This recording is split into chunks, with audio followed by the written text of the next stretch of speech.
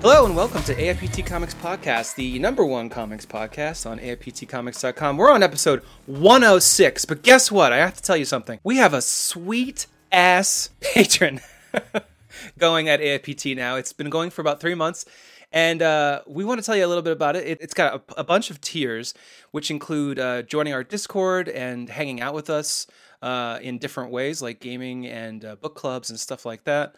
And there are other tiers too, like you can get a free graphic novel.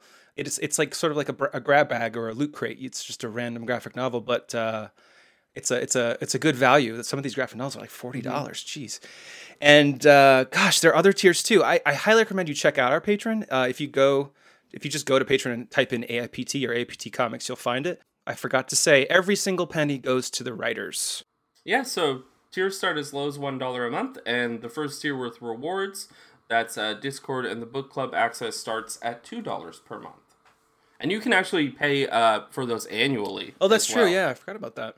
If you're more interested in just kind of a one-time purchase, which is how I tend to do a lot of my subscriptions. I should do that. I know there's people who have brains as broken as me, right? Jeez. Wait a minute, but who is talking? Because they weren't introduced yet.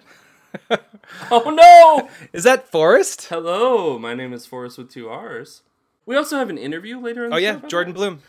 Jordan Bloom, the writer of MODOK, Head Games. Got a bunch of questions and answers with him. And if you haven't checked out that MODOK book yet, that's very funny and very good. Yeah, it is. It's a miniseries too, so it's not a huge ask to pick it up. And I'm sure that animated Hulu series is going to come out eventually. Yeah, in the interview he tells us spring they're looking at. Oh. Yeah. Okay. Mm-hmm. All right. So, a quick pivot to show news, procedure, schedule news, personal news. I've already talked with Dave offline about this pretty extensively, actually. Next week, the episode that comes out on Sunday, the 24th of January, 2021, will be my last episode of the AIPT Comics podcast. I've spent a lot of time at home over since last March.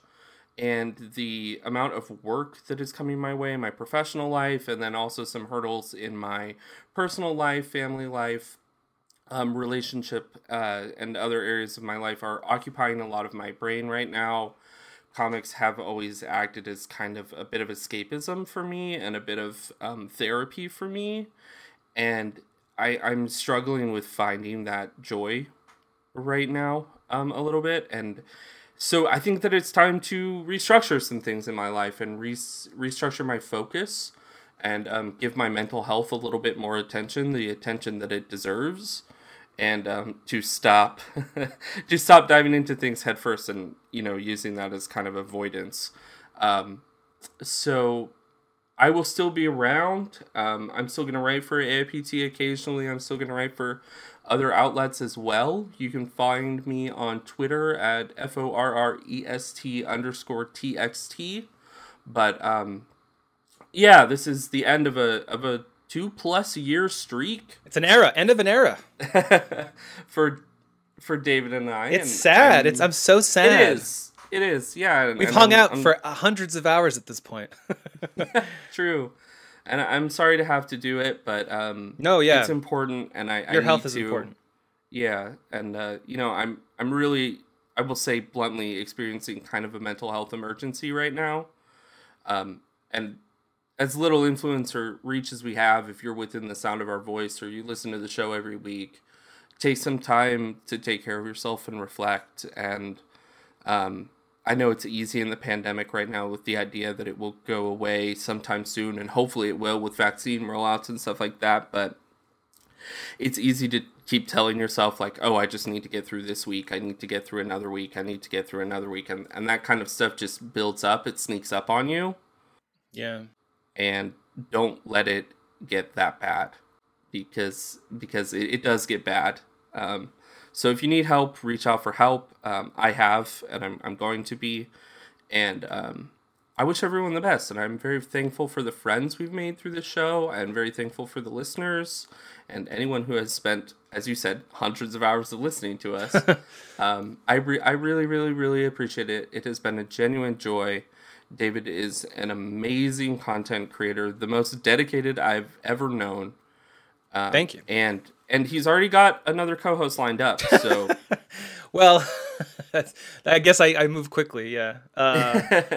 Yes, but we're not leaving you. You know, there's not going to be a break in the show No. or anything like that. Yes. We'll mention it again next week. But I just wanted to get up in front of it and say, you know, I'm feeling tired and it's time to rest. No, yeah, I'm grateful that you're doing that because you know your health is more important than this show, of course. Speaking of the show. Yeah, it's the show will go on. We have. I was actually reflecting yesterday. We have an incredible amount of guests on the show starting in 2021. Here we had Scott Snyder last week, Jordan Bloom this week. Next week is Chip Zdarsky. The week after that is Josh Williamson, and then the week after that is a Valiant guest that I have yet to lock down completely because their people are still figuring it out. But I need my own the people. But yeah, no, I'm really excited for the show, you know, this year and its growth, and, you know, Forrest, your contributions as a co-host and, you know, curator of content as well. And, you know, bringing your opinions and your voice to the show is one of the biggest reasons why I think it's been as successful as it has up until this point. I appreciate it. It's been a lot of fun. It has. And if you've been listening, you know it has because we get into the comic book news, reviews, and interviews every single week. And to start every show, we talk about the biggest news of the week. This week, I think this is the biggest news of the week. It's the biggest news of the week that I didn't know about until I saw that you put it in the news. Yeah, dude, I randomly ran across this on CNN.com, which is not a source for comics news usually. But a rejected Tintin cover broke a world record for sales. It sold for $3.88 million in Paris at auction. Yeah, it's... I wonder why Tintin. I mean, I guess there's a wider appeal to it, right? It's more... I mean, it's more well known across the world. Tintin is a... it's especially a Eurocentric touchstone. True. For a lot of comics. It's very, very popular there. Right. Yeah. I also think that this is original art from 1936. Yeah, true. It's kind of a crossover of, I think it's the Tintin comic, The Blue Lotus. And it features Tintin hiding in like a ceramic or China-esque pot. And then there's like a red dragon descending towards him. And so it may have been one of the earlier depictions of like a crossover between Western literature and Eastern literature and symbolism and imagery and stuff. I'm sure that there's art historians and stuff that have more to say about it or more reason why a bidder might be interested. Mm-hmm. But I will say, personally, if you look at this picture, if you look at this cover, that dragon has a fat ass. Oh my God, you're right. Yeah, right above the legs. Maybe some of the value is just those cheeks, double cheeked up on a Tintin cover. I don't think I'm ready for that jelly. You know what I'm saying? I'm sorry. That's so stupid. Yeah, I was reading a little bit about it. Apparently, there were too many colors used in this. Oh, so interesting. They had to redo it for black and white. Yeah, so at the time, they couldn't mass produce something with that many colors. It's kind of interesting. That's pretty cool. Yeah, I imagine in our lifetime, these records of art selling are probably going to continue, right? I mean, somebody's got... Absolutely, yeah. Like the Amazing Fantasy original cover somewhere in a closet, and they're like, oh, look, here it is. Yeah. 50 and million. Also, I will say, like, there's been a lot of people are investing very deeply in hobbies right now. Yeah. Mm-hmm. During the pandemic, like, the retro game scene is also seeing a crazy boom. Yeah. Yeah, I was just watching someone on Twitch doing that. Yeah. Yeah, selling and buying entire collections and at very high prices, or they're holding on to their stuff, or in some cases because of, you know, unfortunate economic strain, they're selling very rare things. Right. And so it could be. Did you ever read Tintin? I never really got into it, but I remember it when I was little seeing it. I read it like when I was little as a kid, and I have some like fond memories of it, but I've never revisited it as an adult. I actually haven't even seen the movie. Oh yes, Spielberg to do a big trilogy. It never happened. Yeah. Forgot about that. But I know people are really fond of that, and I know too, like people are really fond of the property. I think so it makes sense. I mean, one of the reasons why we're talking about this at all is because if you have a Tintin cover in your closet, maybe bring it somewhere like to a gallery and see if you can make $4 million. Yes, if you have a piece of original comics art from 1936 just hanging out. Oh, gosh. Next in the news, adult graphic novel sales have skyrocketed 30% in 2020. 16.2 million adult graphic novels were sold in 2020. But wait, what does adult graphic novel mean, Dave? Good question. It doesn't necessarily mean it's erotic. It just means that it's not for little children. It's YA or above, I think. Yeah, and also interestingly, this includes manga. Yeah, yeah. And some of the manga I would say is directed at Children. YA markets. So I don't really know Yeah. what that means aside from like there's a lot of nomenclature and statisticism and stuff for the industry that is kind of outdated. Right. With regards to reading. And we've got number 1, The Boy, the Mole, the Fox, and the Horse by Charlie Maxey. And then I want to call out specifically number 3 is Strange Planet by Nathan W. Pyle. And then follow up with that by saying Yeah. Stranger Planet at number 8, also by Nathan Pyle. Everything else, 1 through 10, is manga. Yeah. Most things 1 through 10 are My Hero Academia. Yeah. That My thing's Hero salad. Academia Volume 1 is at number 2. My Hero Academia Volume 2 is at number 4. My Hero Academia number 24 at number 6. Volume 3 at number 7. Number 9, My Hero Academia Volume 23. We could just keep going for this. Number 10 is Uzumaki by Junji Ito. I will say that one is definitely actually an adult graphic novel. Yeah, most of these are like juvenile fiction. Yeah, shonen. Which is interesting. Yeah. Does that mean then that the audience is that of that age group of like 12 to 19? Maybe. Maybe. I know that there's obviously a huge range of people that read Shonen Jump. Right. Monthly, weekly, whatever it may be, and also it's super cheap. I have personally dubbed this year the year of manga. Oh yeah, myself. I saw you tweet about that. Yeah. Yeah, so I'm making a kind of refocused effort to get into manga, and really all that I'm familiar with is Junji Ito's work before I'm coming into this. So like I've been reading Berserk, Dragon Ball, and My Hero Academia, as well as some other things. So like some of the bigger titles, and then I'm also hoping to get into smaller or still going newer titles. And like it's really, really affordable. Shonen Jump is $1.99 per month. Yeah, it is. And yeah. obviously that doesn't account for the graphic novel sales, but on the same scale, those graphic novels, those individual volumes are like $8.99 or $9.99. So you sell a lot of them. Yeah. Especially if you sell a lot of them. Is this only for North America?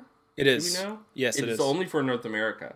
So, if people aren't invested or they aren't getting the physical Shonen Jump weekly in America or reading through the app, like, this is the best access to it. They come out quickly. They're affordable. It makes sense.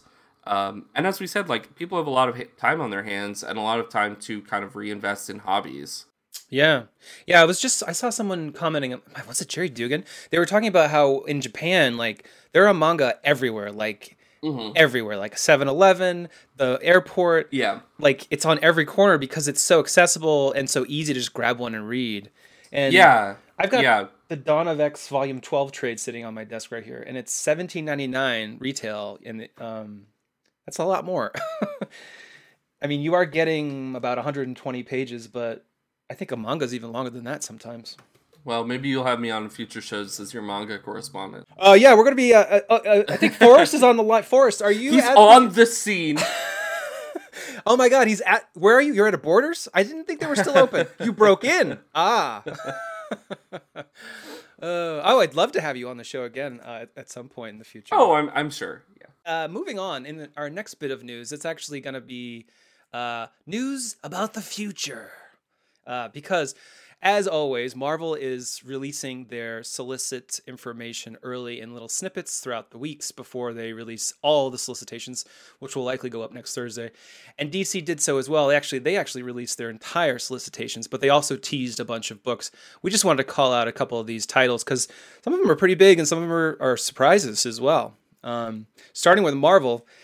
I don't know if you grew up in the 90s, but there's a thing called the Clone Saga that everybody was hype about, and then it just never ended. just kept going. And there were plot twists after plot twists. Ben was the clone, then he wasn't the clone. And Marvel's going to bring back the Clone Saga. This time they're going to put Miles Morales through the thresher that is the Clone Saga. And I don't think people are really psyched about this, but I don't know. How do you feel about it, Forrest? Why? It's a surprise for sure. We've talked about this before. I don't have a lot of confidence in the direction that the entire Spider-Man line is taking right now. Yeah. They are struggling with Amazing Spider-Man. They are struggling, I think, with finding a good story for Gwen. They're struggling with the immense success of the Spider-Verse movie and not being able to reconcile that in the comics at the point that they were at in the comics, and then kind of overcalculating or miscalculating. And I just think that forcing Miles into a Clone Saga, already one of the most kind of controversial and detested storylines of its time, or for Spider-Man, is just totally indicative of them not getting Miles or why Miles is appealing. Mm-hmm. Kids care about Miles. Yeah. Children like Miles. Very important character right now. Children don't have a fondness for the Clone Saga. No. You don't have to revisit it or get it right or anything, because that audience doesn't exist. Right. There's nothing forcing you, aside from the fact that they are seemingly in some sort of creative stasis or bankruptness. And that isn't to say that these issues won't be well written from issue to issue, because Saladin Ahmed is tackling it, and I do think Saladin is a good writer, and that Miles has had some really interesting, great, more personal beats than overarching Spider-Man-esque beats. Yeah. But this idea that using the Clone Saga to demonstrate that you don't know what to do with Miles aside from make him like Peter is really damning to me. Yeah, it's a choice, especially after this 2-year-long slog through the Kindred story. What is the Spider Office doing? And also I think complete failure that was, J.J. and Henry Abrams' Spider-Man series that was, just racked with delays. Yeah, I mean, I think everything that you just listed off too, another problem with that is that they're all vanity projects. Yeah. You could say that Amazing Spider-Man isn't, but 2 years of dragging out the Kindred reveal, yeah, I think puts it pretty firmly into everyone's huffing their own farts over there a little bit. I haven't heard that one in a while. That's funny. And then just the Clone Saga revisiting it, or even Hunted for Amazing Spider-Man. Yes, trying to redo the Kraven story. It's just iterative revisionism, retro nostalgia. Some of it's entirely constructed because that story doesn't already exist for Miles. It doesn't exist for children audiences. It's totally bereft of sensibility. I get no concrete direction for the Spider line from this at all. Yeah. Ooh, I haven't gotten heated about Spider-Man in a while. That's true. We tend to just try to not talk about it. They did reveal a wraparound cover that shows 3 of the clones, and they're one's like a Hulk, one has elbows that have big, sharp, pointy things, and then another is like a spider kind of creature. So one could argue that this Clone Saga has a different bend to it, since they're not, just mimics of Miles. They're these weird, freakish monsters, but I don't know. We'll see. We haven't gotten much out of Marvel yet about what this is going to be about. Yeah, although they did release a release that said it was going to be controversial. That's exactly what we want. I'd like to say up front, that's a terrible way to market your book. Yeah, that is weird. Well, in other pre-solicit news, Marvel is going to be launching The Mighty Valkyries, a new series that'll continue Jane Foster's story as not the only Valkyrie anymore, which the King in Black tie-in has revealed, or is revealing. It's still telling that story. This one will be by the same crew that was doing the Jane Foster Valkyrie story, Jason Aaron, Torrin Grønbekk, and now with Matea de Ilias on art. It looks gorgeous. It's I have to say, this also to me feels like a vanity project for Jason Aaron. He wants the Jane Foster character to continue on and be really important. Yeah, and also, I mean, to echo what we were just saying, like, this gives me no solid idea of what the direction is for Thor or for, the Valkyrie story or whatever, aside from you liked that thing, so we're just going to stretch it out. Mm-hmm. I mean, it has its moments. I thought it was neat that she's like a doctor. I think she has to like heal death itself in the Jane Foster Valkyrie story, and like she contemplates maybe I shouldn't because then death is killing and hurting people, but you need death in life because what's the point of living if it's forever. But anyway, that was revealed this week. Also, Champions is getting a brand new creative team with 6th issue, which I think came as a surprise to most, in part because Eve Ewing and Simone de Mayo was doing such a fantastic job with the political element of the series. Yeah, and it really seemed like they had just kind of gotten around to making Champions matter or telling the story that they wanted to tell. Yeah. Obviously Outlawed was meant to be a quasi-event or a between events kind of event. Right. We are talking about Marvel after all. Mm-hmm. And so to see them pivot away from it so quickly is surprising. Like, they really only got through one arc. Exactly, yeah. And, maybe this is partly the pandemic's fault, too, because that book was delayed. It could be. So hard. Yeah, it could be.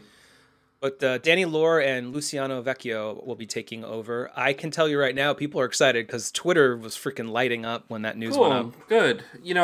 Champions has been yearning for a solid creative team for a long time.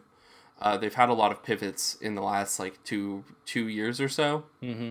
And they had the Jim Zub written one that did okay. Yeah. But I think, like, the thing that we're talking around is, like, all 3 of these feel kind of aimless. Right, yeah. Yeah, it's like, what's the identity of this? Why do we need this? Yeah, and so, not to invoke something else, but Marvel's having a little bit of an identity crisis. Are they now? Next to the news, Aliens, the original Years Omnibus is coming out in August. This is a little early to be revealing this news, but I think it's because it's going to be in the book market solicits. Yeah, which tend to go out a lot further than comic book solicits. Again, this kind of makes me sad because it's all this work that Dark Horse did to make these books, and Marvel just slaps their logo on it and sells it as a Marvel product. It's just so corporate baloney. Yeah, seems wrong. I mean, it's exactly like what they did with Conan. Right. Yeah. And they're still doing. Yeah. Mm-hmm. Yeah, and they will continue doing because there is a lot of Alien and Predator and whatever other properties they may own as part of that. A lot of comic there. There is a cool new cover by Mahmoud Asrar for this new omnibus. Also in the news, Marvel is celebrating Darkhawk's 30th anniversary with an anthology one-shot. It'll have 3 stories. Some of the creators involved were, a big part of the Darkhawk character and the creation of him. And then Kyle Higgins gets to do one of the stories. He doesn't have an artist attached to his story yet, but it's about the future of Darkhawk. Who wants this? Who wants to read a Darkhawk one-shot? There are dozens of Darkhawk fans. You can count them on both hands. Yeah, I think the only story I've ever read... There's some Venom issues with Darkhawk. Yeah. And then I think he's the main character in Avengers Arena, which I actually really like, despite that being kind of a controversial book. Yeah. And I think that's all I can think of that I've read. There was Jerry Dugan and Aaron Cooter when they were doing Guardians. They were bringing in this idea of like the Darkhawk like force, like they're almost like a Nova Corps. It was kind of neat, but I guess the book wasn't selling well enough, so they kind of had to just drop the whole thing. We were talking in Discord this week. Actually, Connor Christensen was saying like how there was all this hype and gossip that the Darkhawk would be in Guardians of the Galaxy 2, so everybody was snatching up Darkhawk comics. Oh, speculating. Yeah. Interesting. It never happened, of course, but maybe in Guardians 3. Huh. Interesting. You know what? I wish him and all Darkhawk fans the best. Yeah. I mean, it'll probably be fun, but I don't know if there's like going to be like I don't think this will be the million sold comic that CB Cebulski keeps talking about. I think he's out of time. I think he has run out of time. Didn't he say this year? Did he? Oh, I'm pretty sure he did. Maybe he has a different calendar. He's going off but also maybe it was delayed. He's going off an ancient Chinese calendar. Next up in DC Solicit news, this is probably the biggest news that got clicks on AIPTcomics.com. Damian Wayne is going to be getting his own book, and it's called Robin. It's by Josh Williamson and Gleb Melnikov. And this is an interesting reveal, in part because only just in August, Damian ripped the Robin logo off of his costume and threw it in the gutter and said, "I'm done with this." Quick turnaround for him. I'm excited to see that they're not Jason Todding him, though. That's true. Like, Jason already exists as a character, and I think is a worthwhile character. Mm-hmm. And you don't need to repeat that beat for beat for Damian. Like, Damian deserves a different story or a different character arc and struggle. And Williamson is a good writer. I think Williamson is really good at writing characters. And the best parts of Flash were the very, very specific character bits or the ethos of Flash as a hero that he understood. And I think that there is an opportunity to do that with Damian and to make Damian make sense as a more kind of important or individualized member of the Bat family. Yeah. And so I'm really excited about the character aspects, but also, like, there's just so much Batman to read. Yes. All the time. And to report on in a little bit, in a few minutes. Yeah. And so I kind of feel like I hope that this book has a really good reason to exist. I hope that it makes a really strong case for itself, because it might get lost in the shuffle. Yeah. It's a solid creative team, though, and I'm interested to see where it goes. Since the creation of Damian, I've wanted someone to just take this character and like have him grow up and age, but for the longest time they've just been doing he has an edge to himself. He'll kill if he's allowed to. He talks back to Batman like that.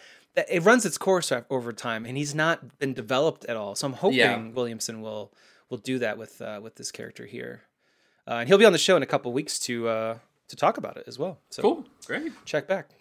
In other news, Geoffrey Thorne and Dexter Soy are taking over Green Lantern, and that's pretty cool. In part because it's a really interesting lineup. It's not just one Green Lantern in this book. It's 3 Green Lanterns. We get Far Sector's Joe Mullane. We get the Young Justice's Teen Lantern, Kelly Quintella. And then we also get John Stewart. And so it's like a trio in some way, shape, or form. I'm not sure exactly how it'll work, of course. It's not out yet. But that's kind of neat. It's different for Green Lantern.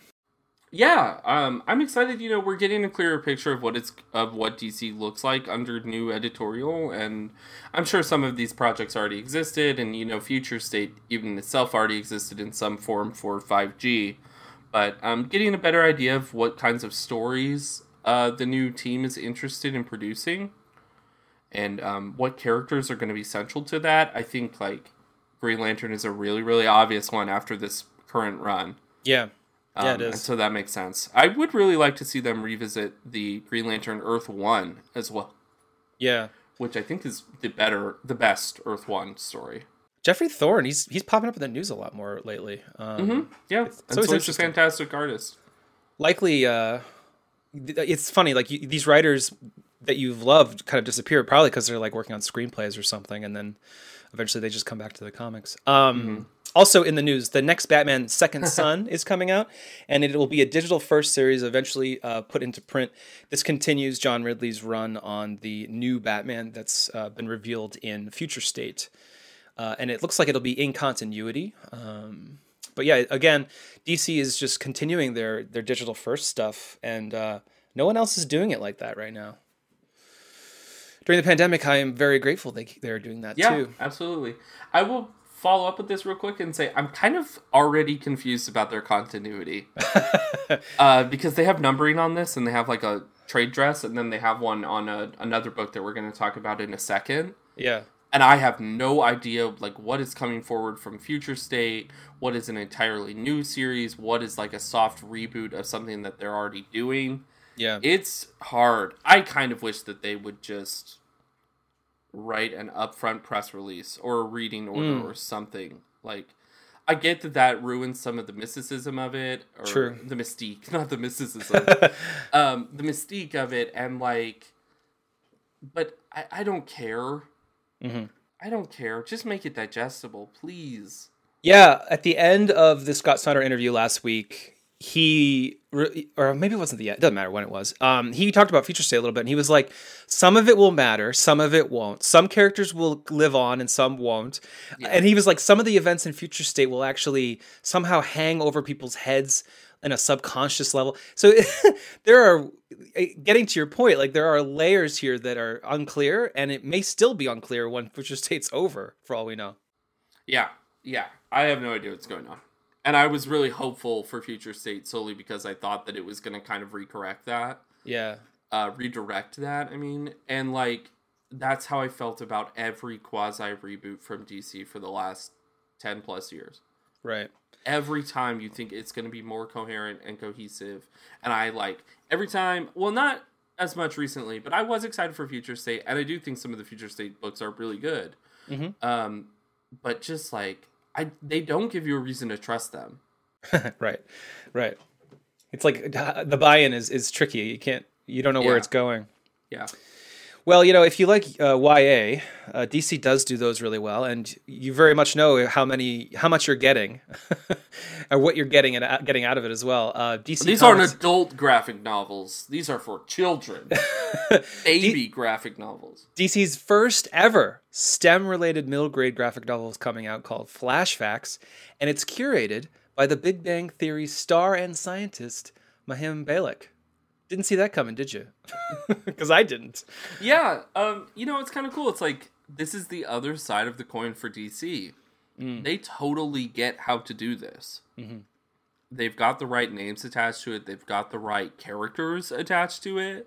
They've got all of these interesting focuses, like that Raven, Catwoman, Mara, those books that they did with Zoom. Yeah, are really, really good. Yeah, and like it's sometimes maddening to me that there's such a disparity between how they treat this line and how they treat the quote-unquote adult line. Because one is like much more comprehensive and cohesive than the other. And I guess all that you could attribute it to is like, this is a newer initiative. And so there's no like nostalgia or like things complicating the matter for them. Mm-hmm. They're just straightforward making books, selling books to young readers. And oftentimes they're with creators good enough that they're interesting to adult readers too. I don't know. It's just like, looking at DC is so a better world as possible. It's similar to their characters, like Wonder Woman, Superman. That's like their motto almost. It is interesting. It's funny. Another publisher might try to like loop Flashbacks into one of their mainline books or something but they don't, of course, because it's its own thing. Also, its own thing. There's a new Batman book, and it's going to be 6 issues long, and it's called Batman: The Dark Knight, one of the most original Batman titles ever. I'm sorry. I don't need to be mean. It's coming out April 13th from 2 creators you might know, Tom Taylor and Andy Kubert, along with Brad Anderson on colors. So this is going to be a Batman book that is not set in Gotham. It's an international adventure, and it sounds very much like it's the older, broken-boned Batman that Frank Miller created in Dark Knight Returns. And I don't know. I think people are hyped for this, but like you said earlier in the show, how many Batman books do we need? I wish that they used it as an opportunity. I'm gonna take a quick detour into talking about wrestling for a second. Okay. So at the beginning of 2020, they had WWE had a manager named Paul Heyman take over Raw. Mm-hmm. If you know wrestling, you're very familiar with Paul Heyman. Paul had a lot of projects or individuals that he was really interested in, talent that needed time to kind of get used to the very specific requirements of working on TV and wrestling on TV. And what you need to do that, you need to be, good at PR, you need to be good at social media, to say nothing of needing to be a good wrestler, to being able to talk, all sorts of things like that. He was really investing in people that fans were very much excited about. Mm-hmm. Ricochet, Aleister Black, plenty of others, Liv Morgan, and then the pandemic happened, and all of a sudden, like, they're putting the older nostalgia-esque wrestlers over those guys immediately, just completely and totally burying them. Mm-hmm. They're just saying, like, you know what, Raw is the Randy Orton show now. That's annoying. And there's all this scuttlebutt and rumors that, they said, well, we can't take a chance on making that talent right now because people are already not tuning in or spending money due to the pandemic. So we have no room for that younger talent to develop. Batman is exactly like that. They just they always come back to Batman because it sells. Or even Batman and Joker specifically because it sells. But they don't create an opportunity to leverage the Batman stories into being more stories or more interesting stories or different characters or characters for a different audience. And when you're siloing yourself that hard, I don't know what the future looks like. A lot of people were expecting Tom Taylor, because he's been teasing this for a little bit, to do like a Green Arrow series. Right. Or something like that. Yeah. Like, instead, though, he's getting to do this weird miniseries that no one was asking for, but will sell. It will sell, right? And yeah, I think it's not the stories sometimes that these creators are interested in telling or working on. I mean, obviously, everyone wants to work on Batman. Yeah. But you don't want to be told, hey, whatever other ideas you've pitched are going on the wayside. Right. Because all we're selling is Batman. Mm-hmm. I get that it's called Detective Comics, guys. Yeah. Like, I get it. But also, you don't have to do this. It's interesting to me, Andy Kubert has not really been making comics since, like, when he worked with Grant Morrison. Hey, this book looks good. I mean, it probably will be amazing. Yeah, I'm sure it will be. I guess another upside to this is that, with Batman's Grave, Ellison Hitch there, that was a 12-issue mini that just ended. And so they're retorting to that with this 6 issue. So it's less of a sink on your wallet if you're into these Batman minis. So that's cool, I guess. Also, both creators aren't, or all three creators aren't dirtbags that shouldn't be working in comics. Right. Yeah. I guess, yeah. And so, like, that is nice. And, like, we're watching them recalibrate in real time, and that's okay. And I want to give them the space and the opportunity to do that. Yeah. But watching this new office fall into the same traps and tropes is disappointing. Could you imagine if, like, you were in on one of those, like, AT&T corporate meetings and there was, like, a bulleted list, and it's like 5 new Batman titles. That's all it says, and they're like, figure it out. We need these. Yeah. Let's print some money. I'm sure we're not that far off, unfortunately. Well, on the opposite scale of things, the 6th annual Dwayne McDuffie Award for Diversity in Comics finalists were named.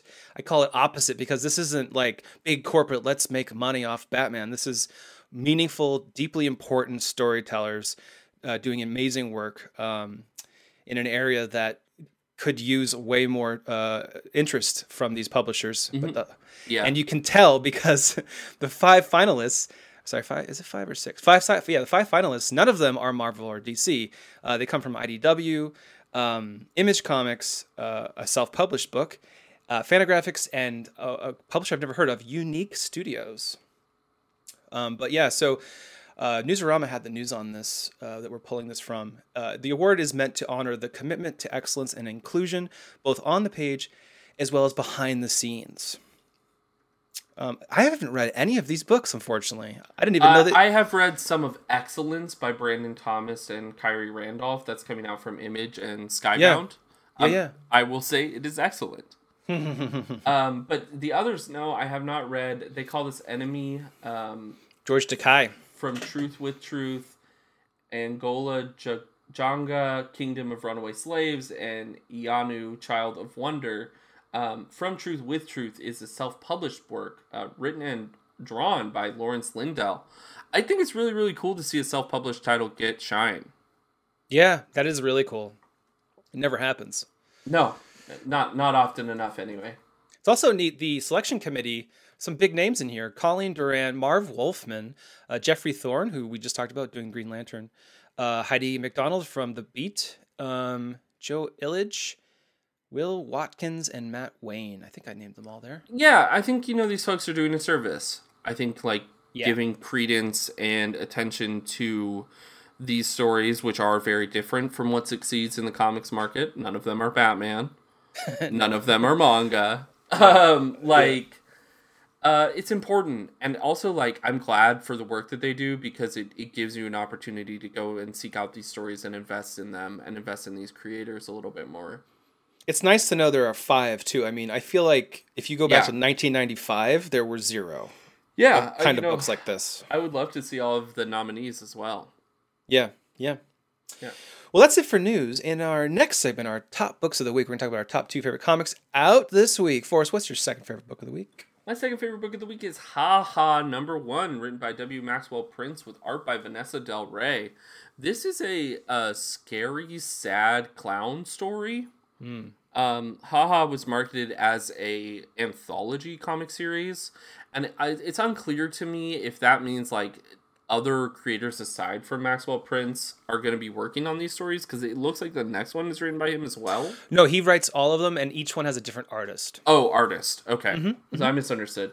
That's okay. And then I'm also kind of unclear by the end of this issue if we're building towards all of these individual characters are going to meet up or something, or they're going to cross paths or something like that. Right. But a very worthwhile, interesting, really comedically dark story. Very human. Yeah, it's about a clown who loses his job. He's kind of lamenting VR and the advent of a lot of like streaming media and stuff while he's going to the bank to cash his check, his last paycheck. He gets robbed, or the bank gets robbed, more other, and he gets shot in the head. And he just kind of descends into madness and laughing, like the what do you call that? Onomatopoeia. Oh, yes. Onomatopoeic title. Yeah. Yes. It's exactly the story that you think it is. Mm-hmm. But it was executed in a way that I found really enthralling and interesting, and like Prince writes with such erratic earnestness. Like, you really do feel like you're getting the stream of consciousness from a character. Yeah, right. Like, you feel like you're in their head. And I felt that way about King of Nowhere as well. And especially about this, and especially as the stakes changed dramatically for this character. Like, it's very well done. Vanessa and the colorists do really fantastic work too, especially during the bank robbery scene where kind of everything fades away and the backgrounds are pretty much just like a scratchy blackness. Mm-hmm. Or monochromaticness. You can like kind of make out the general gist of where they are, the shape of things, but just the brightness of the clown's uniform is popping on these pages. And it's striking this balance that the narrative itself is in a really interesting and rewarding way, and like just visually demanding and smart.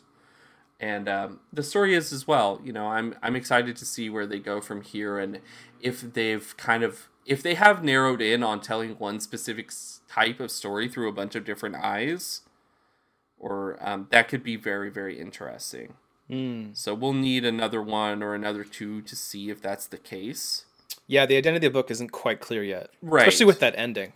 But the individual story here I found rewarding and interesting, and like I was a little like, oh no, this is exactly the story I think it is. But they executed it well enough that I felt that it was worth my time.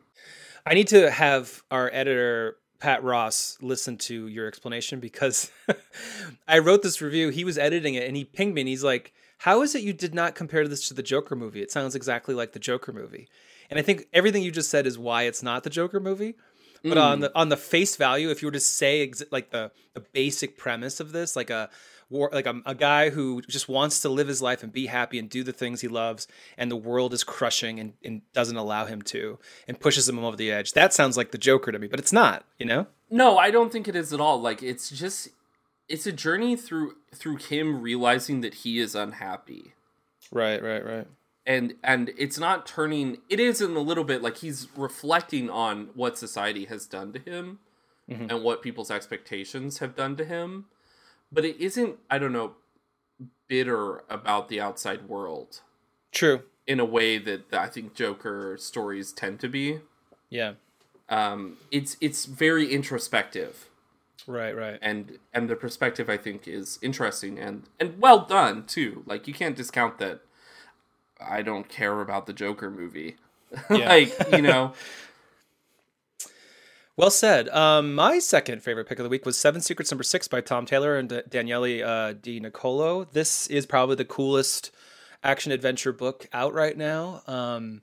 This is the last issue of the arc, I believe, and it delivers big time on some huge questions.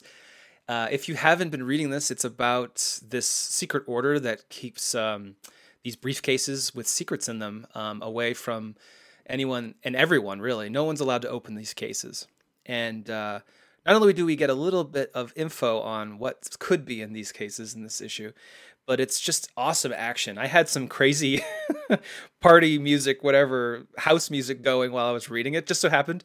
And it was like perfect. I was like, yeah, let's go. And there's like people jumping on tanks and like taking them over and stuff. And just super fun.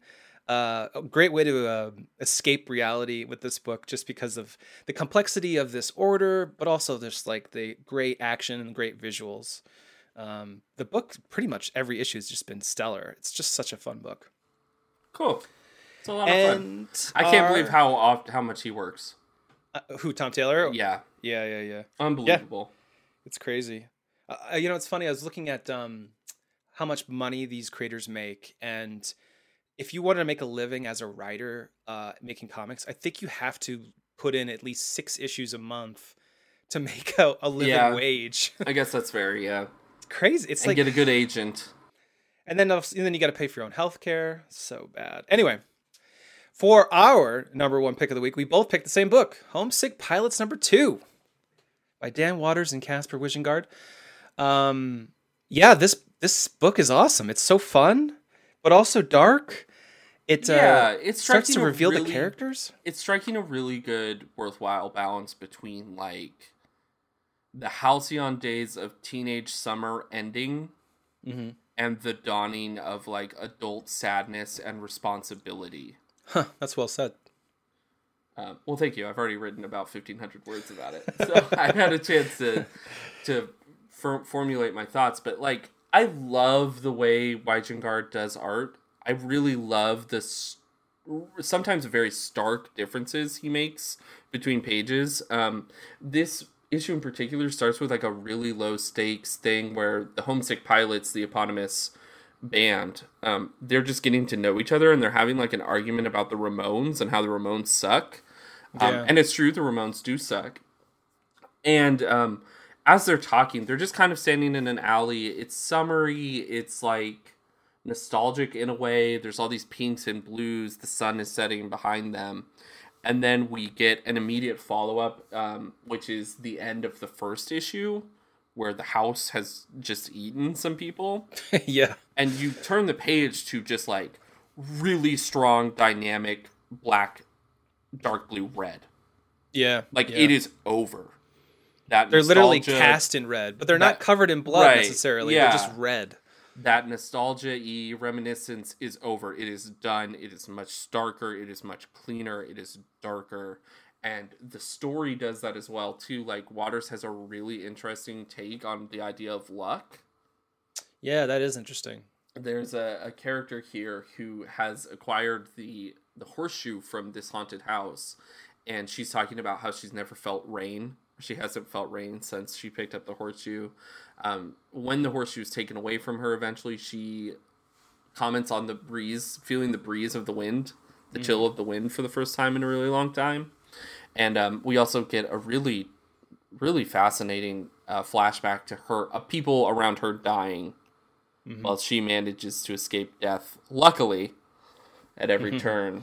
And the kind of things that would do to a person. Yeah, that's fascinating. Yeah. I will say real quick up front, these books have to get better about content warnings. Oh, which part are you speaking to? There's a suicide in this book. Oh, that's right. Yes. Mm-hmm. It's not as explicit as it was with Alienated. Right. But I do think, like, I don't think it's suitable to put warnings and resources at the back of the book. Yeah. Which it may be there because the review copies that we get didn't include that stuff. Right. But I think that publishers, I'm not saying that creators need to censor themselves or that these things shouldn't be in the story, because it felt like a really honest representation of sadness and like of someone struggling with their mental health. And, you know, for me, it's like, I've been there. I get it. I see it. That's real. It didn't feel undeserved or for edginess' sake or anything like that. But I think creators and publishers need to have a more concentrated conversation and effort about making that stuff self-effacing, and making it apparent and for customers too. Right. Right. And I will say to people that hate the idea of content or trigger warnings, the idea of a content or trigger warning means that it's in the book. It means it's not being censored. Right. It's there. They didn't remove that material. Right. They're just, they're giving the people who need or want that warning a chance. Right. And so that isn't to say that this scene wasn't well done and it wasn't deserved. Because it was. It was wild how the person grabbed the horseshoe and turned into this horseshoe-shaped thing. Chrysalis or something. This like weird bug thing. Yeah, it was like an angelic horseshoe cocoon. Yeah, like out of like some kind of anime. I'm trying to think. Yeah, Neon Genesis maybe. A little bit. Yeah. I think in my review we called it like Final Fantasy 13. Okay. But it's a bit like, it is like, or like the monsters in any kaiju monsters, or like this weird like existentialism art. You know, visually, it's very Sentai. Like it yes. is like. Right down the center, there is as much Power Rangers as there is a horror story here. And that's kind of an interesting element to this book that made me go, this, like, what is the, on two sides of the coin, what is the identity of this book? Because this issue has this crazy monster we're just talking about, and these, like, bright colors and interesting choices like that. So is it a dark horror? Is it more of a superhero kind of thing? Because we've got a character who basically has powers now. There's a lot going on, and while I think that's really exciting and cool, I still don't quite understand the identity of what the book is yet. Sure. Yeah. And that's a bit of an issue, but of course we're only 2 issues in, so it's kind of too early to be talking like that. I think that the book is about the push and pull between being a kid and being an adult. Right. And like having horror and having something like Power Rangers right next to each other is a pretty great encapsulation of that. Mm-hmm. And then, like, on a personal level, you have the main character, Amy, who is definitely struggling with stuff in her life, and she's experienced some very traumatic events. And then you have but she's also still, like, a kid. Yeah. She's still, like, a punk. She's still hanging out with her friends. She's interested in, like, you see her backpack has a bunch of pins and graffiti and stuff on it. Like, she's interested in exploring and expressing who she is in a very, like, rebellious teenager way. Right. And they're out late at night going to clubs. Right. They shouldn't be going to. Kicking cops in the head and that kind of stuff, which fuck yeah. But also, like, you have this much more significant existential dread, nebulousness of the house. Yeah. And, like, what its motivations are very dubious and confusing. And, like, it's kind of like watching real life adulthood and nebulousnism. That's not the right word. Cast a shadow on you, right? Yeah. Like, even in standing in the shadow of the house and what it represents and the representation of dealing with trauma. Like, I think it's really good. I will say Waters doesn't do a great job of making it not obvious that he's British. You know, now that you say that, there was a line of dialogue in the first issue where I was like, that's not something American would say. Yeah, I'm pretty... were you talking about the scene where the kids from the other band come up and they ask how it was, and she says, "Was all right"? Yeah. Yes, something like that. Yeah. And I was like, it took me aback for a second, but of course I just let it go. But it is interesting when that kind of thing happens. I think if you've listened to the last, 5 minutes we've been talking about this, you can tell why this is our favorite book. It just feels so original and new and fresh in so many ways that you just can't not love it. Yeah, and like, I trust the creators enough to watch them figure out where this book is going in real time. Yeah. Well, those are our favorite books of the week. In our next segment, Top Books for next week, we're going to talk about our top number one book coming out next week. I'll go first. I'm really excited for Future State Superman Worlds of War, number 1. This has got 3 stories. The main story is by Philip Kennedy Johnson and Mikhail Janin. There's a backup by Brendan Easton, Valentine De Landro, and another backup by Becky Cloonan, Michael Conrad, and Gleb Melnikov. The main story is about Superman. The one of the backups is about Midnighter, and another is about Mr. Miracle. Mr. Miracle? Mr. Miracle. Yes. Mr. Miracle. Tom King's Mr. Miracle, right? Yeah. I don't know why. That just sounds wrong. Mr. Miracle. The main story is really different from what you might expect. You know, the cover shows Superman in this gladiatorial ring fighting for his life. If you look at the preview at aptcomics.com, you can get a taste of how this book is played out, because it's not Superman the Gladiator. It's more of a reflection on what Superman means to people now that he's gone. So it's kind of a really sad but interesting way of showing how he means different things to different people. But all of those meanings are valid and interesting. So I think Johnson's really tapping into what is Superman and what does it mean to people, and how does that change the world? Just the concept of Superman. So I think that's really fascinating. The backups are great too. Obviously, you can tell I've already read it. So, it's probably my favorite book of next week. But yeah. So what's your most anticipated book of the week? My most anticipated book of next week is Crimson Flower #1. This is a new indie series from Matt Kindt. The Tom Taylor of the indie world. And Dark Horse, yeah. Art by Matt Lizanewski. I'm sorry on that one.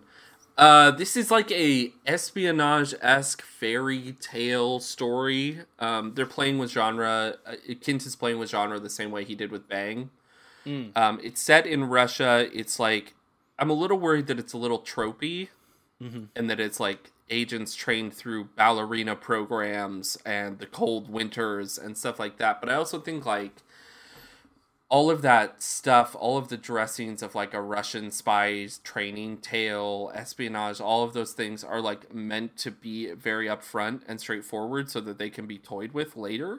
And Kindt in particular is really good at doing that. And so I'll give him the benefit of the doubt and say like, it's a really interesting setting. It's a really interesting character. It's worthwhile. I don't know where it's going from here, but it seems worthy of an investment, at least for some time. Matt Kindt, he's got so many ideas. Yes. Yeah. He was a good guest, too. We got to interview him like a year ago. Yeah. When he was doing that Folklords series. Oh, yeah. I like that one, too. I've kind of always been a fan of his work. It's got a big range. Yeah. Some of his stuff is really, really, really good, and I wish that he would drop some of the side projects and just focus in on that stuff. But also his ideas are so good, like getting to play with them or see them, even for just a little bit of time, is usually rewarding. Oh, for sure. Yeah. The patron Discord book club of the month right now is Matt Kindt's Grass Kings, and Tyler Jenkins does the art on that. That's another book that's like just so interesting and different. Matt Kindt's been doing it good for a while. Yes, true. In our next segment, Judging by the Cover Junior, we're going to talk about our #1 piece of cover art that's out next week. What is your favorite cover art out next week? My favorite cover art is the cover art for the Pulp Trade. Cover art by Sean Phillips. This is written by Ed Brubaker. It is exactly, if you close your eyes right now and you picture like nostalgic Western storytelling. Yeah. I mean, close your eyes and imagine. You can even imagine like No Country for Old Men. Any of the works of Cormac McCarthy, any like Clint Eastwood-esque storytelling, like it is just that. It's a character painted in orange and pinks and blues and reds, looking sad out into the horizon, and then there's a man on a horse below him. But it is just so minimally beautiful and evocative and expressive. There's a lot of storytelling that can be done with an image like this, and with a really earnest attempt at depicting a person in their quiet moments. And like you can kind of see the desperation and the anxiety and the weariness on his face. And I think like when you can execute a single image like that, that's all that you need to do. Having rewatched No Country for Old Men just last night, you were so right. I love that. I love that movie. I love that book too. You know what's also cool about this cover is the lettering on pulp. but also the cutout of the letters and how they're not even necessarily, like they're not perfectly fitting inside of the white. Oh, yeah. Yeah. It's kind of interesting. I don't know why they did that. It's making me think though. I mean, I think it's intentional, right? Like, Yeah. they're trying to depict a kind of unease. Right. Good pick. My pick is Superman: Worlds of War. This is Michael Janin, who's one of the best, I think, today as far as like detailed, very clean and appealing superhero covers. This has got a gladiator Superman with chains around his wrists, fighting for his life as monsters are all around him, trying to kill him, I'm assuming. And we've got Darkseid in the background, standing on some kind of podium. So there's a lot going on here, but it's kind of cool. It's very like pulp sci-fi esque. Yeah, it's very like John sky. Carter of Mars. Yeah. Oh, that's a good. Nailed it right there. The red sky, the lightning. There's a lot of elements to this that kind of imbue this sense of like wild events happening on Mars or something. To go with your John Carter comment. And this Superman design is hot. It's cool. I like how his logo. I don't think he's nude. He's got white spandex on. Not yet, anyway. Right, but he's got the Superman logo, which is this giant plate of metal that's like chained to him. It's very Bondage-esque, isn't it? Yeah, it's very Kirby-esque too. It's very otherworldly and weird and sexy and dark all at the same time. Yeah, he's got the choker kind of thing too. I'm into that. Also, I like how the Superman logo is on his trunks. So that, when he goes to do a wash, they know, it's his. that one's mine. Oh, boy. If you go to aptcomics.com, look at this podcast post, you can see the covers in full. In our next segment, Jordan Bloom's going to be joining us to talk about MODOK Head Games. We're going to be getting into not only the series, and he's co-writing with Patton Oswalt, but also we talk a little bit about the Hulu show, and we do a super fight, MODOK versus Dazzler. Who's a better pop star? Oh. It gets weird. It's fun. Yeah. Anyway, thanks for listening. And like, subscribe, and all that. And talk to you later. Thanks, all. So, on with us is Jordan Bloom. You've got 2 issues of MODOK Head Games out, which you co-write with Patton Oswalt. Thank you so much for being on the show. Thank you guys so much for having me. And thank you, by the way, so much for supporting the book thus far. Maybe you'll turn on us in issue 3 or 4, but so far you guys have been such great cheerleaders, and we're so thankful for the help getting it out there. Yeah. Of course. Yeah. I read the first 2 last night and loved it. It's a blast. Thank you so much. It was wild. If you talk to Patton, tell him thank you from David Brooke, because he retweeted my review 4 times. Oh, nice! Within 24 hours, and I was just like, he's doing it again. It's happening again.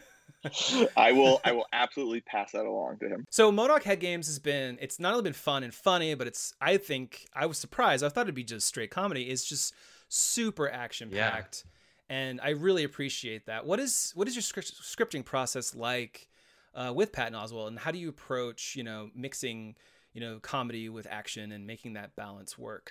Well, the big thing for us kind of coming into this project was we didn't want to repeat ourselves. Our show is obviously a comedy, and it's a much more comedic take on the Marvel Universe. So we didn't want to just adapt our show and just write that version again. We wanted to write the 616 MODOK. And sure. To us, he can be very lethal and deadly and capable at times. And other times, he can be pretty funny and comedic. So we wanted to blend those two into the version we wanted to write for the series. And we kind of approach it that way of let's write all the different kinds of MODOKs, because he's a very flexible character, and there's been a lot of interpretations over the years. So we wanted to kind of service all of those in the writing of it, but make sure that we never were kind of forcing our show or our take on MODOK into this. Like, we wanted to honor the comic in MODOK. So as for writing, we broke out the whole story, and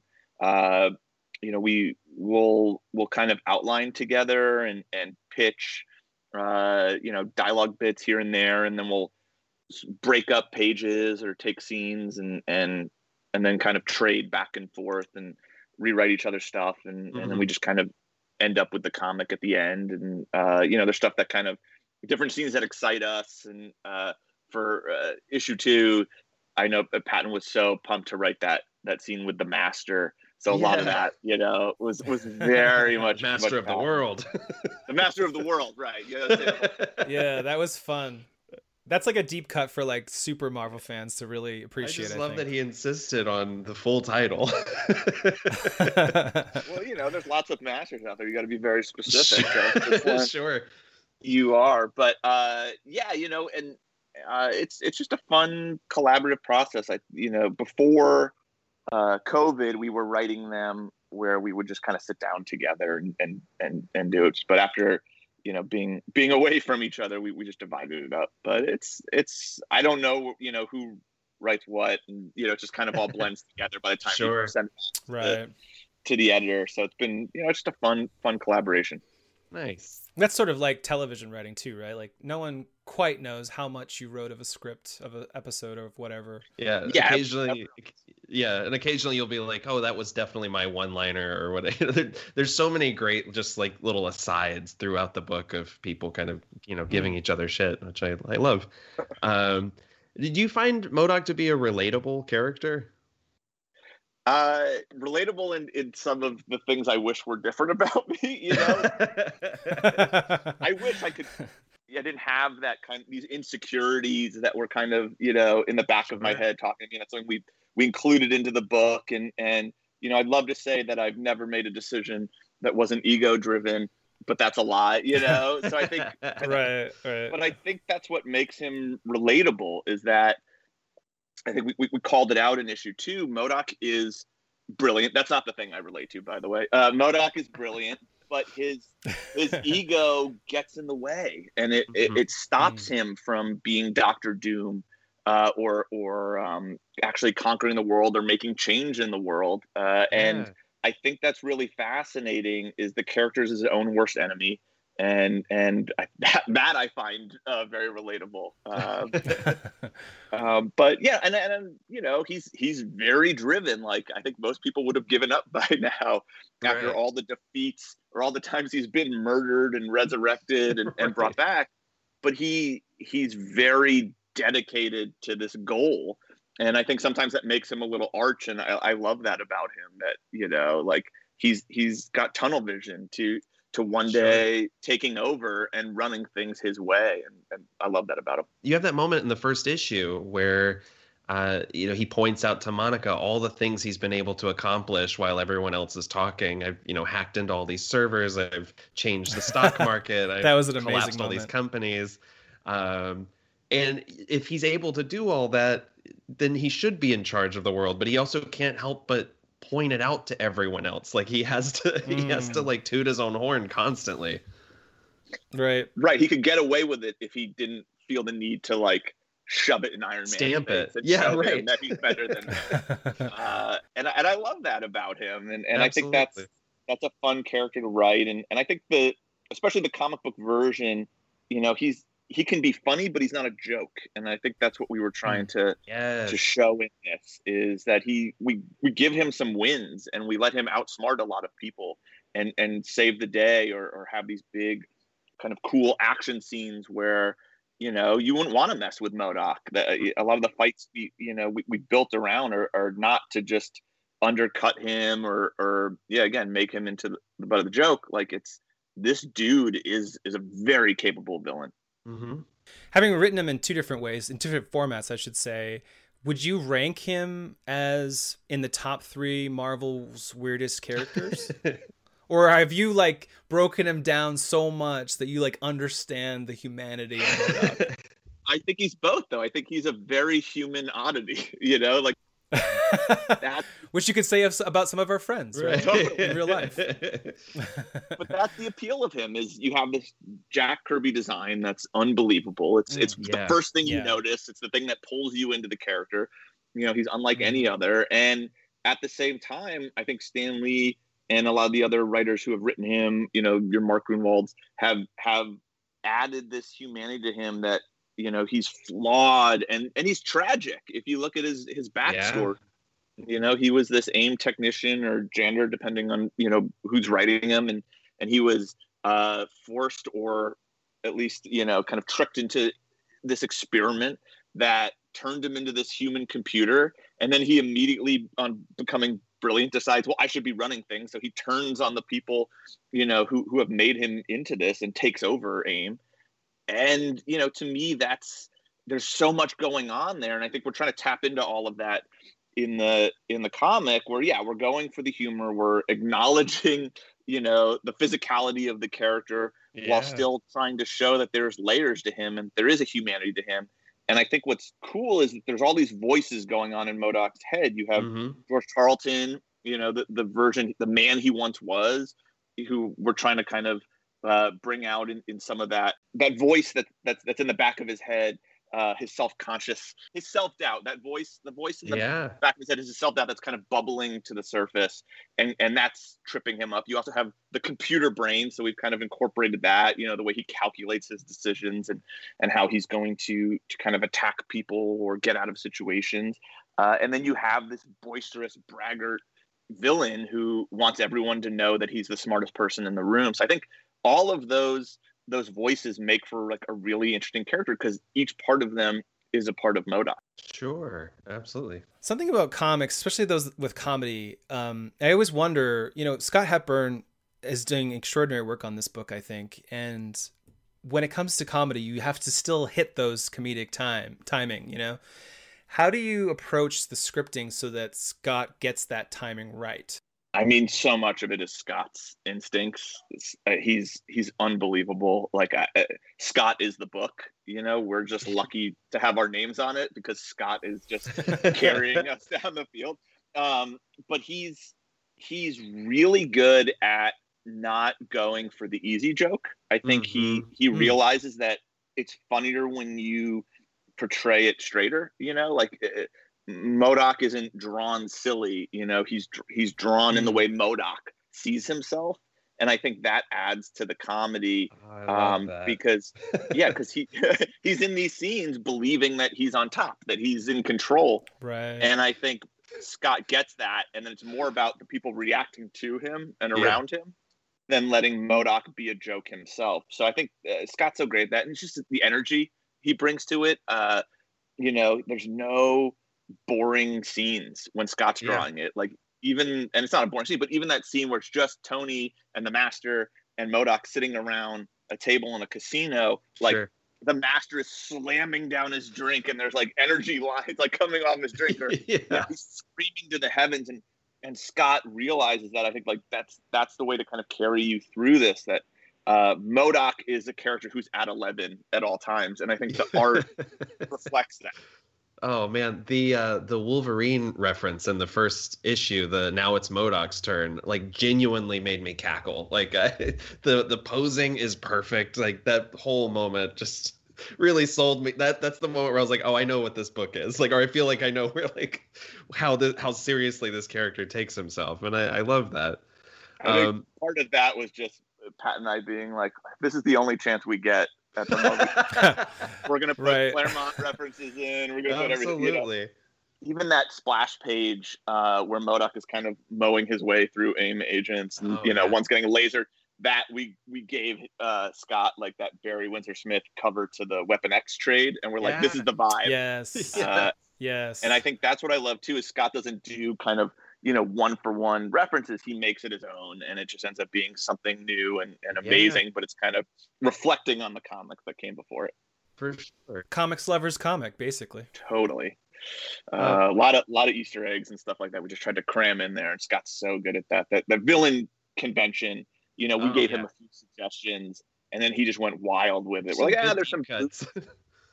Yeah, like he put in that whole thing where like Arcade has his own booth, and it's just a roller coaster, and ends into like something eating you, and I was like, oh my god, that's so great, because all we put in was like, oh, maybe Arcade's there, and that was Scott's imagination just going crazy. That's so fun. That. Yeah, that page is great. On the reverse side, how do you approach comedic timing and comedy when writing the Hulu series?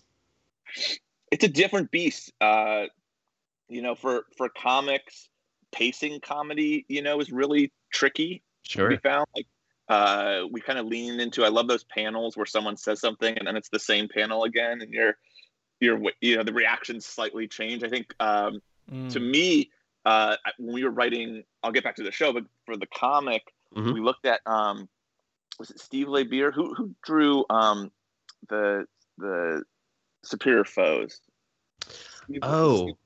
It was oh man, Forrest is going to be screaming at the at his phone right now. It was Steve LeBeer, yeah. And to me, like, that is one of the funniest books ever. Yeah, it's great because drawing comedy is really difficult. So we looked at that a little bit for how to pace comedy on the page and make it work. But going back to the show, we knew we were gonna do a Marvel universe that was a lot more comedic and a little more satirical, but still grounded in what we love about Marvel.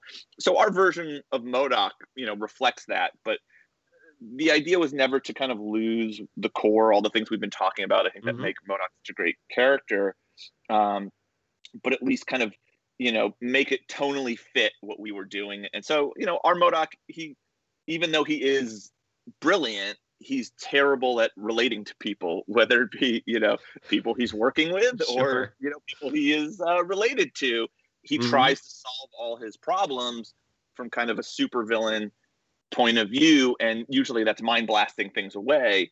And our take for the show was to put him in this situation where he can't solve his problems that way anymore. So he loses control of AIM in the pilot and has to keep the doors open, sell it to this tech company, this Google company, who takes over, and suddenly he has to kind of answer to a board and HR, and like he just villain tactics don't work anymore.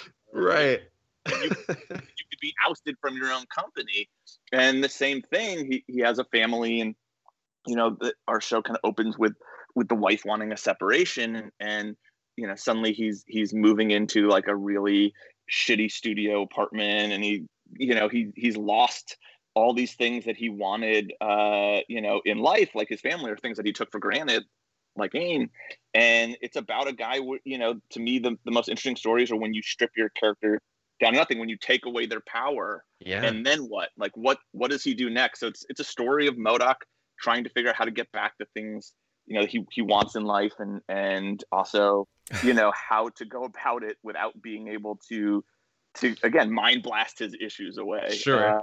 So we thought that was kind of an interesting place to start a character. It's essentially a midlife crisis story, but it's about MODOK. Yeah. So I love that, like, real life is what strips him of who he is. You know what I mean? Like boardroom meetings and a wife that's nagging him and stuff like that. Of course. Just so the listeners know, the Hulu show is not out yet, but it's supposed to come out, I think, this year at some point, like spring, I think is the last I heard. Yeah. Obviously, COVID kind of slowed some things down for most productions. We were no different, but we are trekking along, and it should be around spring that we are. Awesome. I know that MODOK Head Games is only, I think it's 4-issue miniseries, right? Yeah. Is there any chance that if we all buy 5 copies of every issue, we can get another one of these miniseries? Is that in the cards? I think. What is your future for MODOK? I think that's comics? always the case. He's a character obviously near and dear to my heart. I've now spent years with him. So even with some other comic book stuff I'm hoping to do in the future, I think he'll always be popping up in whatever projects I do for Marvel. And but yeah, hopefully I would love to do another series with him. He's so fun to write. And we have so many more ideas that we couldn't even fit into this mini series or into 10 episodes. So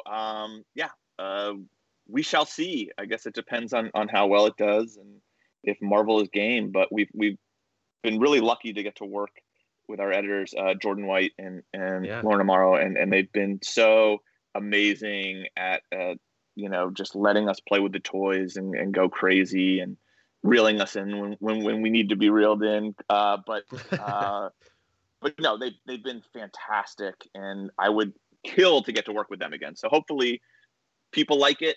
people Yeah. buy it and we'll be allowed to do more. Fingers crossed. Yes, please. So, David, do you want to field this next one? You had some questions about MODOK's biology.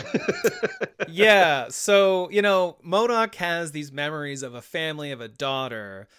Does that mean MODOK has the ability to make babies? And I am, yes, speaking to genitalia. Have you guys thought about that aspect? Has that come into play in your scripting or plotting?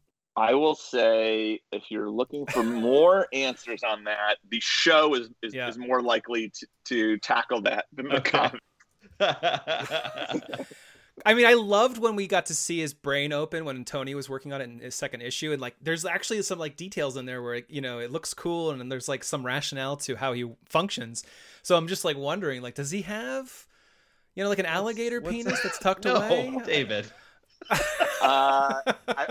I don't know if this will answer that part of the question, but I'll say things happen to MODOK in issue 3 where you will learn a lot more of the literal inner workings of how MODOK works. You will see it. Wow. Scholars drawing some stuff. And even more so almost in 4, there's a splash page that is, we dig into how MODOK physically works. Maybe not the alligator answers you're looking for, but I think there'll be some images that will give you some insight. Maybe in the next miniseries. Awesome. Yeah. It's just like a sex ed course, but it's MODOK giving the course.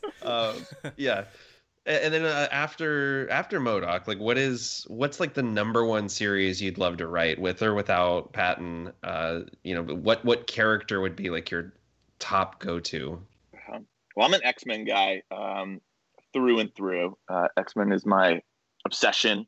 It's one of those things I just think about it maybe like 40 times a day, just randomly, so anything X-Men related, but I always kind of lean more towards the I don't want to call him D-list, but not like Cyclops is my favorite character, but outside of him, I'm a big fan of your Multiple Men or Danny Moonstar. Like New Mutants is my favorite book of all time.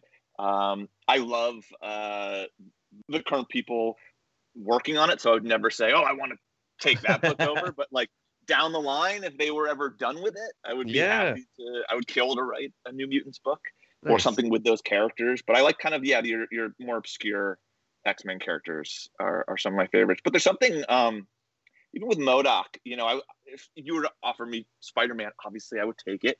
But I think there's something really, really freeing about writing the kind of weirder oddities or characters that don't have as much of an expectation of continuity, or if you don't get J. Jonah Jameson right or this or that, they're going to destroy you. Where you can, I think MODOK you can add, I think, a lot more to, because his deal has kind of been the same since the 60s, and he kind of pops up in these smaller appearances. And there's some mythology building that you can kind of be able to really add to in a way where sometimes you're a little more boxed in on some of the big tier characters. So I always love the weirder kind of D-list side of the Marvel universe. Yeah, you have like free reign basically, right? I mean, if you're doing a Blue Beetle story, like there isn't some person using that character likely in their book. All right, that's another one very high on my list. Hey, there you go. Oh, really? Marvel. Nice. If we're gonna go DC, Beetle and Booster is number one. Yeah. So, Jordan, on this show, we play a game called Super Fight. We have not played this game with a guest yet in 2021. Super Fight is a deck of cards that has a random type of fight a character will take on another character with. And we're going to have you decide who wins in a fight with MODOK versus, and we haven't decided on who. I was thinking maybe just the entire Marvel Universe, similar to Deadpool versus the Marvel Universe. What do you think? I'd like to write that book too. Yeah. That'd be pretty dope. So let me just going to randomly pull a card here, and I hope it's a good one. Okay. All right. MODOK versus the Marvel Universe. Who would be the hottest pop star? So we have to. So it's like him versus Dazzler. Yeah, I suppose. Yeah, okay. Let's do love that. Dazzler. Yeah, who would be the hottest pop star? God, who'd have the best videos? Well- I don't know. I mean, Dazzler she cheats. She has the powers that basically give her all of her pyrotechnics, right? Yes, I mean it's Dazzler, but she's got Lila Cheney on backup, right? Guitar. Yes. I've heard Patton sing in our show, so I have that knowledge of how MODOK sings. And I'm gonna say Dazzler on her worst day probably is gonna defeat him, though. I could see MODOK kind of like making some sort of AIM weapon tech that steals her voice and her light powers. Ooh. And That'd be cool. he goes on tour being able to sing in Dazzler's voice. MODOK and the holograms. Yes, exactly. He becomes the new gem in the holograms. Kind of front person. But eventually, as all MODOK stories go, he would get in a huge fight with his band, break off, become a solo act because his ego would demand it, and then those albums wouldn't be as beloved as the one with his band, and it would be that kind of career where the lead singer decides to do their own thing, doesn't capture the magic of the original band, and that album tanks, and he's forced to come crawling back. So he loses that. Nathan, you're a James Bond expert. Who was that lead singer that did one of the Bond intro songs and broke up with his band to do it, and then had his own solo career? Do you know what I'm talking about? I think it was Casino Royale. Oh yeah, no, Chris Cornell did the theme for Casino, but it was when Soundgarden was like on hiatus. It was Soundgarden, Audioslave, like all that. I think they were on hiatus. The Bond themes are interesting because they always have the composer like co-write the songs, and then they just kind of pick a vocalist. Oh, true. Yeah, I don't think MODOK would be into doing a James Bond. MODOK would do I feel like he'd do a spoken word like coffee house album after the band tanked. like a William Shatner. Because he's so sad. Yeah, but it's like Simpering Fools, MODOK thoughts or something. I don't know why, but my mind immediately went to fashion, and I was thinking about like how Lady Gaga wore like a meat suit. Like, what would MODOK wear on the red carpet to beat Dazzler? He dresses Arnim Zola. Clearly. There you go. Yeah, from issue 2. Yeah. Well, I think he would get like how she has the disco roller skates. He would make a disco ball hover chair, but it would blind everyone. And yes, no one would be able to overthink take a picture. No one would be able to take a picture. People would literally go blind. Yeah, there you go. Oh, that's funny. I like that. Jesus, it writes itself. I've seen the meat dress in person. It's at the Rock Hall of Fame Museum in Cleveland. How's it not rotting? It's like, well, that's the thing, is it's now a jerky dress basically because they've treated it. And it's haunting. It's heavily salted. Yeah, it's delicious. So Jordan, in our last segment of this show, we do off-topic top shelf, where we're going to ask you what you're into right now that's not comic book related. Okay, let's see. Could be literally anything, any kind of media, cooking, pastimes. Man, the fact that I have to think this hard shows you that I should probably do more outside of comics and video games and stuff. We just watched the first season of Hill House, or I guess Hill House. I guess there's only one season of that, then they do another location. But that was just like right up my alley. I love real character-driven horror, and sometimes there's not a tonnage of that. And to me, this was very much like it had that Lock and Key vibe. So I think if you're a Lock and Key fan, that's one to seek out. I know that show's like 2 years old, but I'm a parent, so Sure. Yeah, it takes a while. It takes us a bit to get around to those things. So we've been watching that. We just finished. I just watched. Actually, we are up to date on Cobra Kai. So nice. It's like the best kind of popcorn. It's really wholesome. Weirdly, simple. Simplicity of it, but you're so invested in the characters, and I don't know, it's such a throwback show that there's something refreshing about it. So we just devoured that pretty quickly. So I guess those two shows. Nice, good picks. Well, Jordan Blooms, thank you so much for being on the show. MODOK Head Games number 3 is out February 17th, and you can pick up the first 2 issues at comic book shops right now. This has been a blast. Thank you so much for being on. Thank you guys for having me. This has been a lot of fun. Yeah, absolutely.